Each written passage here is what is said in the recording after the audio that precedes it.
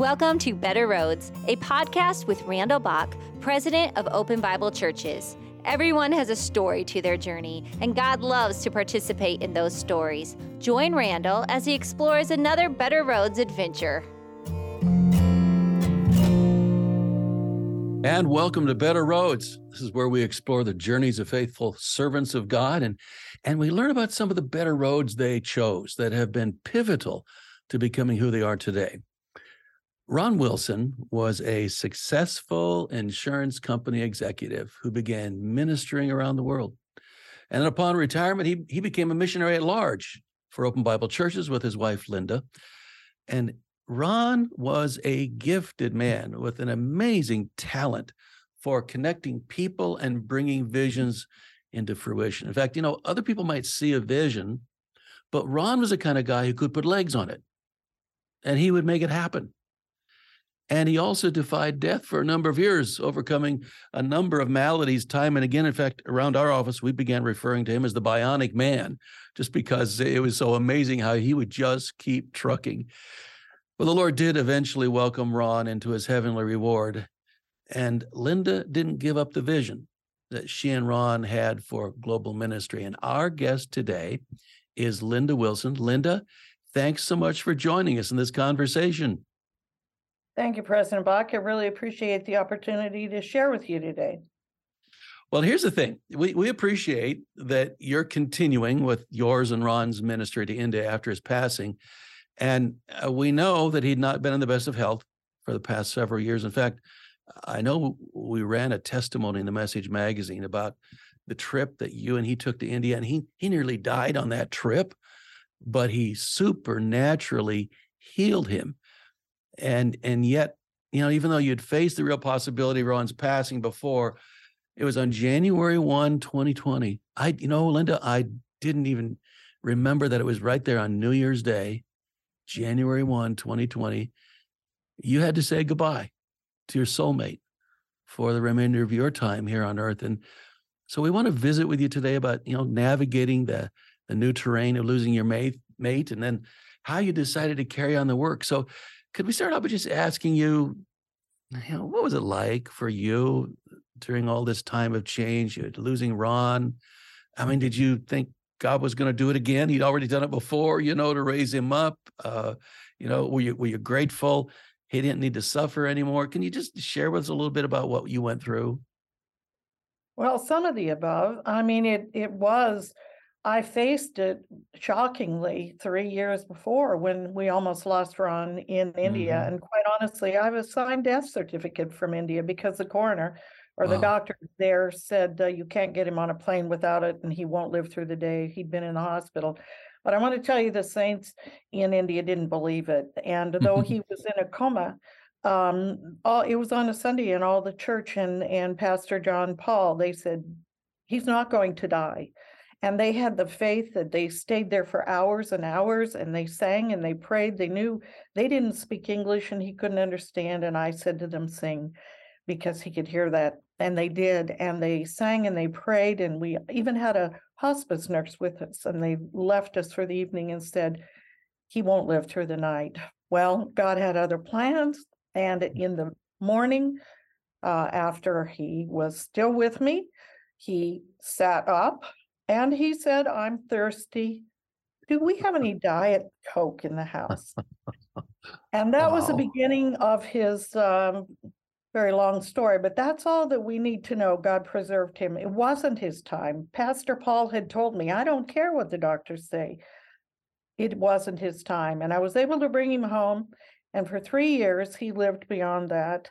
3 years that he mostly stayed at home. He had congestive heart failure. He'd had 4 heart attacks, bypass. He had way lived longer and cheated death. So, but he every morning got up and spent 2 to 3 hours on the phone, and no one knew that he was ill, and he didn't want them to. And he spoke to pastors, and he said, well, our family motto is make lemonade, because we're all doers and goers and charge forward. And we see challenges, but we try to see them as opportunities. And that's what he did. For those 3 years, I continued to work, and he didn't want me to stop. But each day a camera sat on my desk, and I watched him all day long because I was only 5 minutes away. But he didn't want me to sit and be sad. He wanted me to carry on.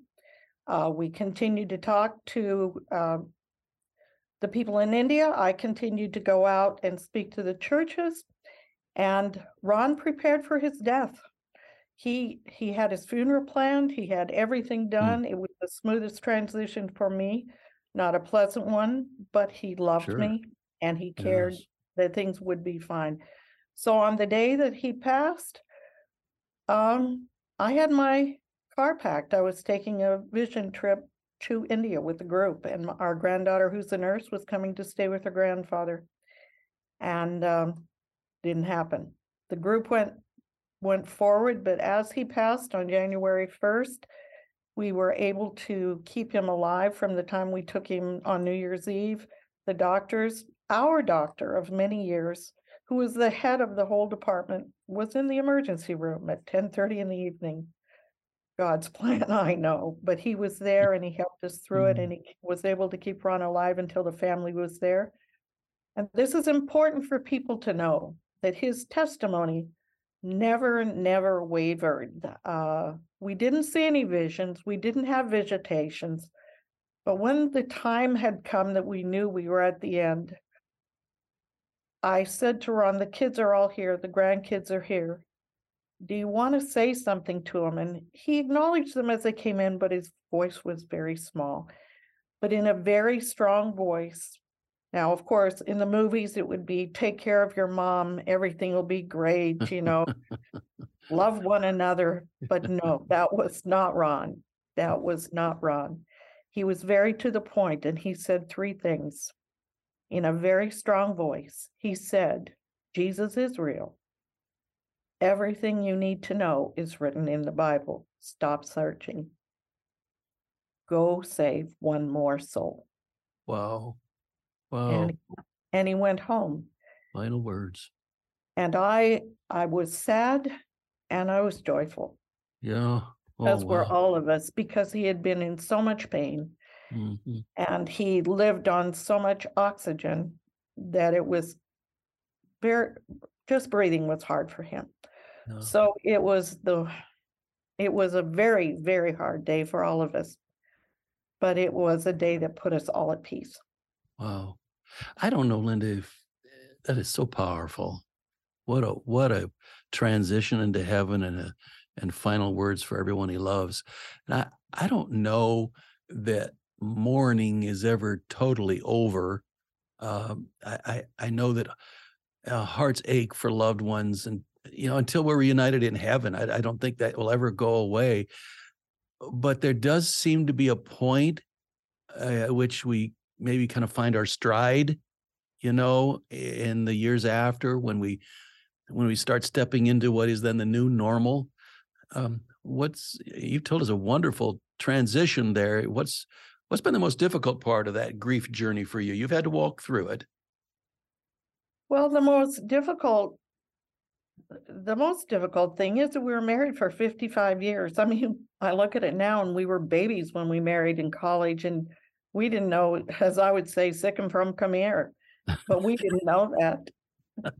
He's a first child and a first grandchild. I'm a first child and a first grandchild. You're told from the time you're born that you're special, you're wonderful, you can do anything. And we believed it. You believed it.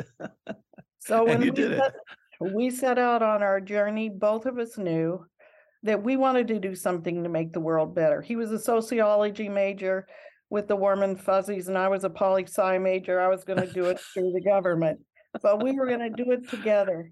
And that's what our ministry was. You said it very well. He painted a broad picture. He had a vision. God gave him that. And then when nobody was looking, he'd say, Linda, how are we going to do this? Yeah. Because I was nuts and bolts. And he was the vision, and people loved him and came to him. And I had to say the hard things to our family, to our children. But Ron was very loved and very blessed of God.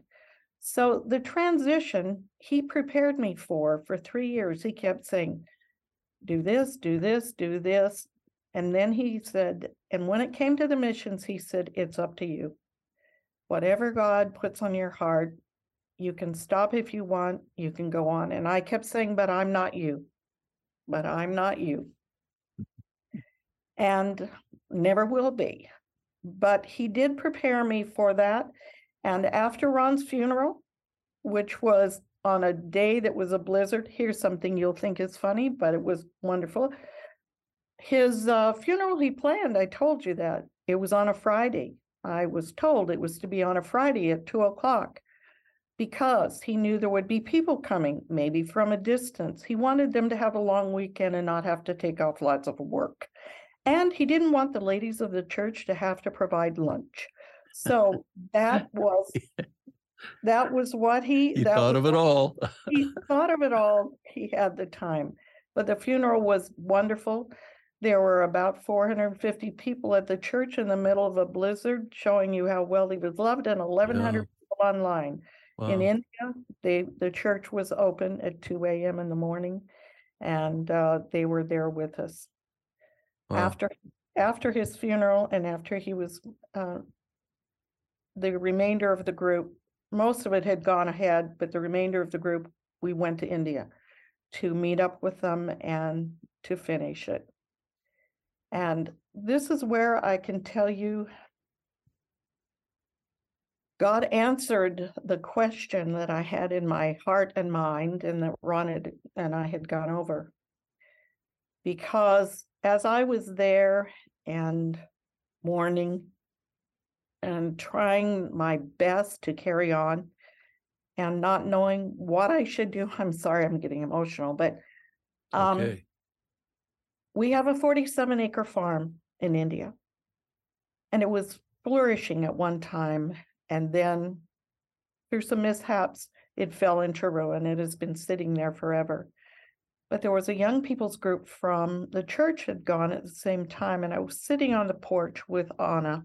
That's Pastor Paul's wife, Anna. And it was just the two of us alone, and we were reminiscing.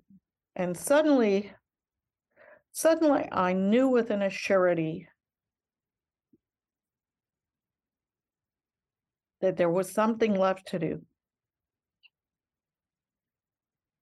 And I could see that farm with such clarity and how it should be revived, and more importantly, why it should be revived. And Anna and I spoke about what we would do if we could do what we wanted with that place, what God would want, what we would want, what the church members would want. And it was very specific. We came back that day from the farm, and we were sharing with the group what had just happened, what we thought was something we should consider going forward. India has shut down our ability to build churches or orphanages at this point. So it just seemed like all was lost. COVID was closing in. We couldn't get a permit to build churches. We couldn't get a permit to build orphanages. Ron was gone, and I didn't see a hopeful future. But John Paul's daughter, her name is Priya. She and I have worked together for 10 years building a bakery, and we've become very close. She sat and listened to that and left the table and came out from her room with a journal. Priya is given to visions from God, and she journals. She's done it since she was a small girl. Lots of them I could share with you, but this one is important.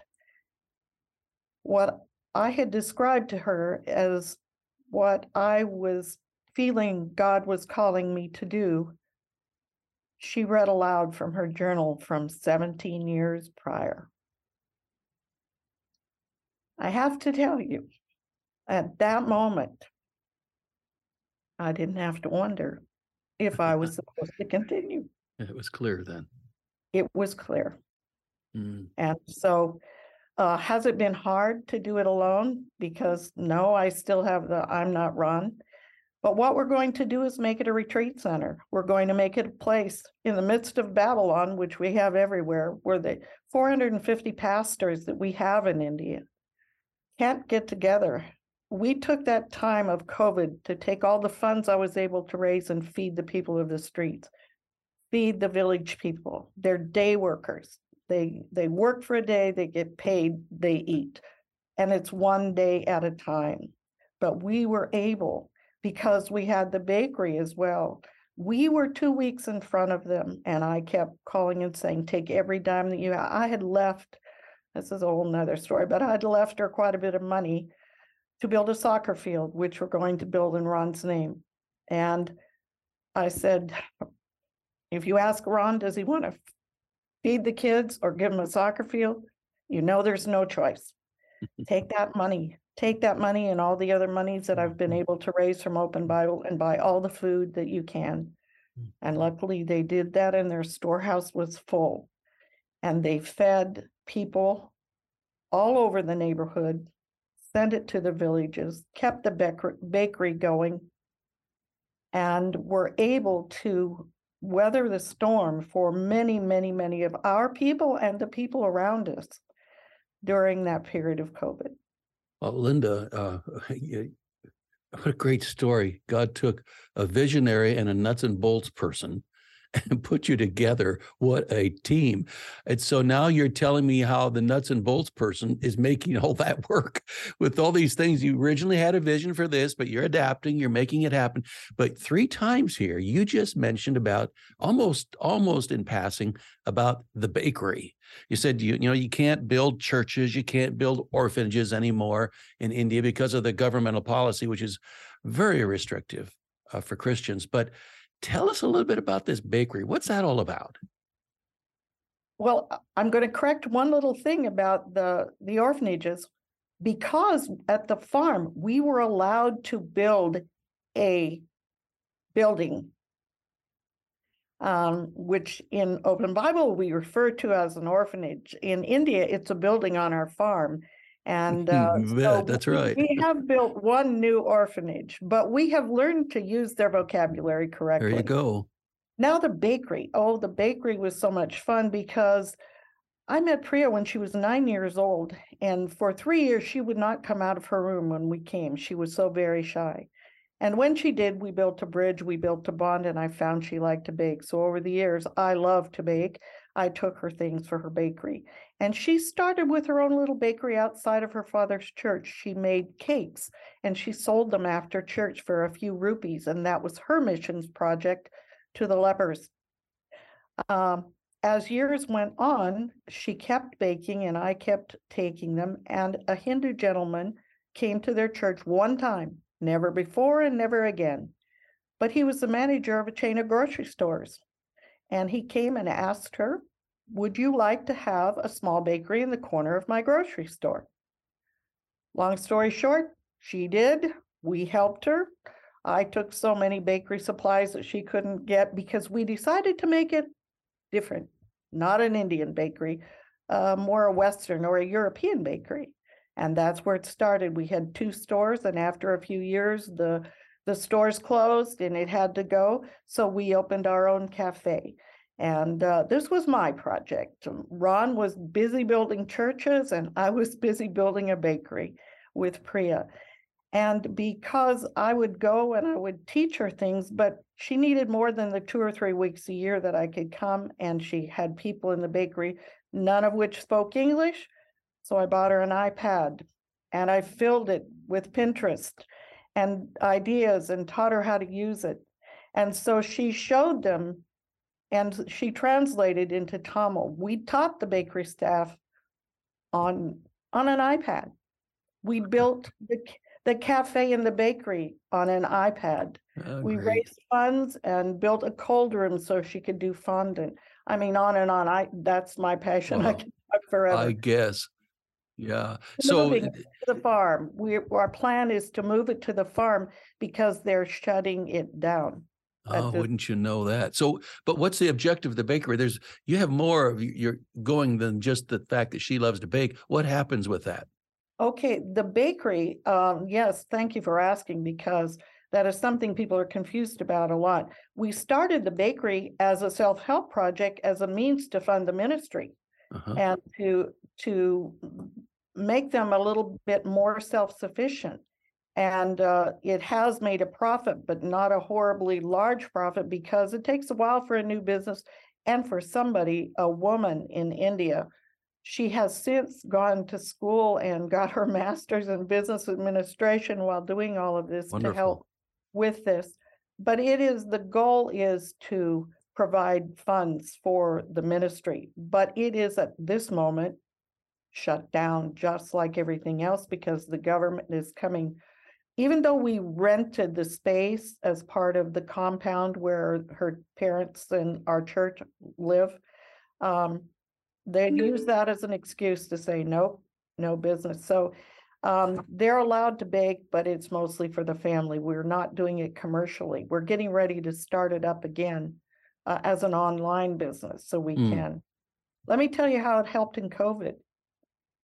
This practical person who my husband always laughed at brought them lots of little things over the years. Well, in the last a few years ago, I took them tap lights and rechargeable batteries because their power is always out. He laughed, they loved it. In the last couple of years, I brought them solar lights because their power was always out. He laughed, but he loved me and he let me do what I wanted. Yeah. When we came to COVID, the market was open, the wholesale market was open twice a day, morning and evening. And we filled our auto ricks with baked goods, breads and so forth, and we took them to the markets. In the evening, the markets were dark. Our solar lights showed all the people where they could come and get their baked goods when others couldn't. So it helped with income, it helped with feeding people. It was their missions project and income. But that is our goal, is to make it large, to expand it, and to make it a profitable endeavor for the ministry in India. Great vision. Now, we're going to talk a little bit more about India, but before we do that, I want to swing back a little bit, because you and Ron were always active. Before India came around, you were active in ministry in your church and community. I know that you worked with the Hmong people after the Vietnam War. I know that you helped resettle Bosnian refugees after the Bosnian War. Later on, you worked in the Des Moines Dream Center, ministering to people in the inner city. You two seem to have never allowed yourselves to get bored. No, we never did. I mean, those are the ones you know about, but we were 30 years into our life before you met that. We were always doing those things. I told you, Ron and I started our life running, knowing that God had something for us to do. We were always impatient for him, and I think that's what he was trying to teach us, was patience, and that we didn't know what we didn't know. Yes. And I'm so grateful. I'm so grateful for all the ups and the downs. And our life was not always easy. We have 4 children. We had 4 children in 4 years with no family around. But we managed, and we tried to teach our children that they were with us no matter what. We had 14 exchange students. We wanted them to know the world. We wanted them to know that God loved everyone. And we never missed an opportunity or a door that opened for us to do that. And God opened that door for India when Ron was 53. I thought he was crazy. He retired one day and came home and said, "I've retired." And I said, "What? I don't work. You don't work. You're 53. What are we doing?" He said, "Our kids are out of college and we don't need so much. And there's something I'm supposed to do, and I'm not happy with what they're asking me to do at work." And on the very last day of his employment, he was to go to Washington and speak at a banquet, and he was introduced to a man named Doyce Rosser, and that's a little bit in the Open Bible history. He was a gentleman that immediately asked Ron to go to India and Africa with him on the last day that he was employed. Never had we thought of foreign missions, never had we had that in our mind. He called me and said, "Send my passport," and I asked him if he was having a midlife crisis or losing his mind. What was he doing? But that was the beginning. He went to India and Africa. He came back. He introduced Joyce to the Open Bible folks, and nothing really happened except that on the other side of the world, we were reintroduced to Open Bible India. Paul Yes. Canfield went to a conference in the same time period. And that's why I say there are no accidents. God puts people together that he wants to be together in his time and for his purposes. And Paul Canfield was in India, reuniting with the people, the Open Bible people in India. Ron was in Washington, D.C., meeting a new friend that ultimately took him to India. And eventually God merged the three and a new adventure began.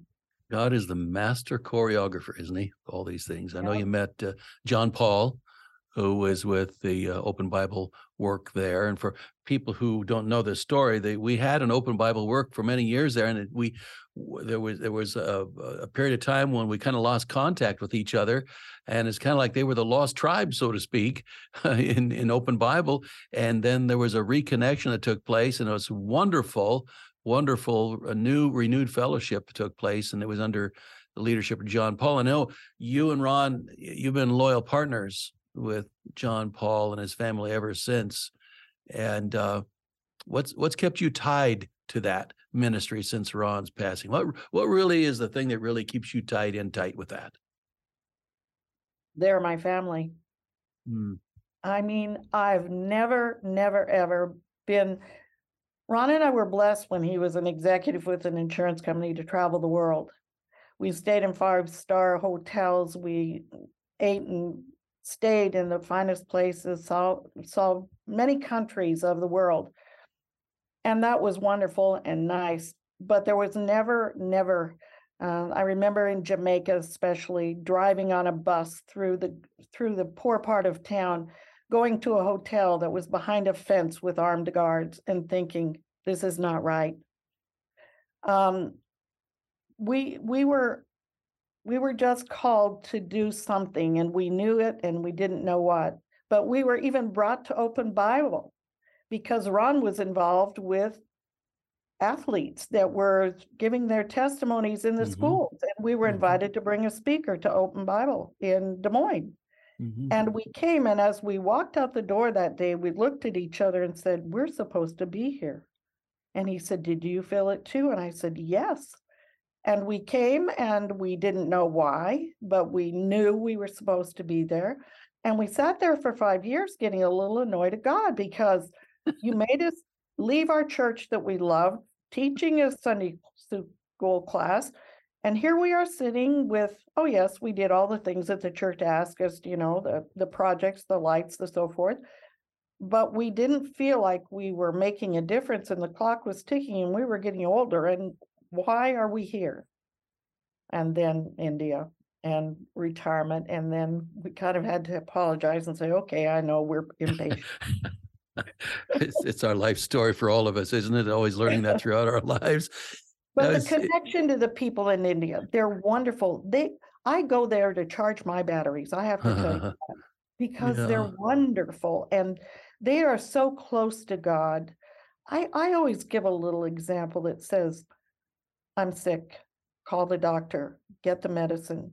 It's worse, go to the hospital, and call the prayer chain. Sometimes we as Americans do that. We do. In India, they don't have that. In India, I'm sick, call the pastor, pray, come together. A last resort for them is a hospital because they can't afford it. It's just not available to them. They so rely on God for everything in their life, and it is real, and it is purposeful, and it is, you come back embarrassed almost to see how we take it for granted and expect so much. We think we have so much to give when actually they are giving so much that we can learn from them. So much. You've mentioned, I think, throughout our conversation today, some of the challenges really becoming acute in India, the government is not friendly today toward Christians at all. It's become a very difficult place for Christians there. So in light of that environment right now, Linda, what excites you right now, and in spite of all that, about helping the Christians and your family in India? And what's a major challenge that you face today that our people could pray with you about? What excites me most is what I began with, that vision. We always say when people speak in church, there has to be a confirmation of it. When one person knows something, it's even when it's confirmed by another, it's more anointed, it's more set in stone, so to speak. It's really what God intended. And as I sat there and envisioned the farm, I thought I felt that that's what God wanted. I didn't know that that's what God intended, if that makes a difference. Mm-hmm. And when Priya confirmed it, it excites me to know that after 17 years, her vision, which I've come to rely on that woman so very much, she is a woman of God like none other I've ever known. And I come home humbled so much every time I spend time with her or even on the phone. But that is what excites me, what God has intended for that piece of ground. What we can pray about is that we continue to find favor. We have 3 pieces of property in India that are in jeopardy, so to speak, but not really. God has protected them. So many organizations have been sent away from India, shut their bank accounts down, shut their orphanages down. We have escaped. We have escaped simply because the people of Open Bible have stayed with me and have helped with the funding. We've had to fence our property. We've had to put up cameras. We've had to put up lights. We've had to hire guards. We've met every one of their objections. And because we have, they're kind of leaving us alone on our property, and they're giving us building permits. That's where Bible school is supposed to be built. And we have just gotten word that it should be approved in the next short term. Wow, that's fantastic. So we're a little bit nervous for fears that they might pull the rug out from under us again. But we finished, they gave us a permit and we finished the boys' home. They're giving us a permit to do the Bible school, which will be called a dormitory, whatever we have to call it to get that property. Yep. But doors are opening for us on that piece of land, and we want it for a place for our brothers and sisters in India from all over that part of India to come together to build one another. We already had one retreat about 2 months ago, and over 900 people came there on basically empty ground with one retreat center and a small chapel, and had the very best day of their lives. So God has opened that door. Mm-hmm. You can help us. All of you can help us by continuing to pray that that door stays open and that more continue to open, that we can build the center, that we can build our oasis in the middle of that Babylon to come together and restore one another, pray together, play together, worship together, be married there if they will. We have a place where people can be married and have family reunions. That's what we want, is a retreat that is safe and to restore our souls. Amen. Amen. So people can give if they'd like to help support this work at Open Bible. Go to our MVP Mission Venture Plan site there at the openbible.org website, and you will find a place there where you can help support this ministry that Linda's talking about. Linda, if you had to just summarize 1 or 2 primary prayer requests, what would you say? Pray that my nuts and bolts can become verbalized in a way even close to Ron. That's good. That's really good. That I can share the vision as well as he did, and that I can administer this project, that my health will hold out, and I can see it through. Amen. There are going to be people who remember that and are going to be praying for you as a result of your sharing today, Linda. And it's been so wonderful to learn about your journey and the good things that God has been doing. And Ron's legacy continues to live on in India. And you're picking up vision in addition to doing your nuts and bolts work with that ministry. And we call this this podcast Better Roads. And as we bring this to a close today, I always like to ask our guests about the better roads they've chosen, because there are many roads in life, we can take. Some of them not so good, and we learn from those. And some of them are very good roads, some are very difficult roads. But Linda, are there one or two roads that you have chosen, that Linda Wilson chose, you could look back and say, you know what? Those were really key for me. They've made such a pivotal difference to who I am and what I do today. I'm so thankful that I chose those roads. Well, the first one was marrying Ron. I didn't intend to do that. The second day I met him, he told me we were getting married, and I asked him why. He knew the nuts that. and bolt person asked that. And he said, God told me. We had to come back from that. 3 months later, we were married. But that was the best decision I ever made, because he was truly a man of God and a man of faith and a man of vision. And the second best road, I guess, that I took was one more time following Ron Wilson when I thought he'd lost his mind and retired, but joining Open Bible and following the plan God had for us, following the promptings that were always within us. We were always prompted, and so we were always seeking to know which door it was and opening lots of them to find the answer to what God had planned for us. So opening doors, marrying Ron. I can just see Ron smiling and laughing and saying, keep going, Linda. You're doing a great job. This has been great to learn about your journey today. Thanks so much for coming and sharing with us, Linda. Thank you for having me. I never pass an opportunity to talk about India, the wonderful people, and the opportunity to come. It's the most populated country in the world, so we have our job cut out for us. Absolutely. Well, again, we thank you, and we thank all of our listeners today for being with us as well. And we invite you to join us again next time for another story about better roads. You have been listening to Better Roads with Randall Bach, President of Open Bible Churches. Join us next time as we explore how God is part of another person's journey.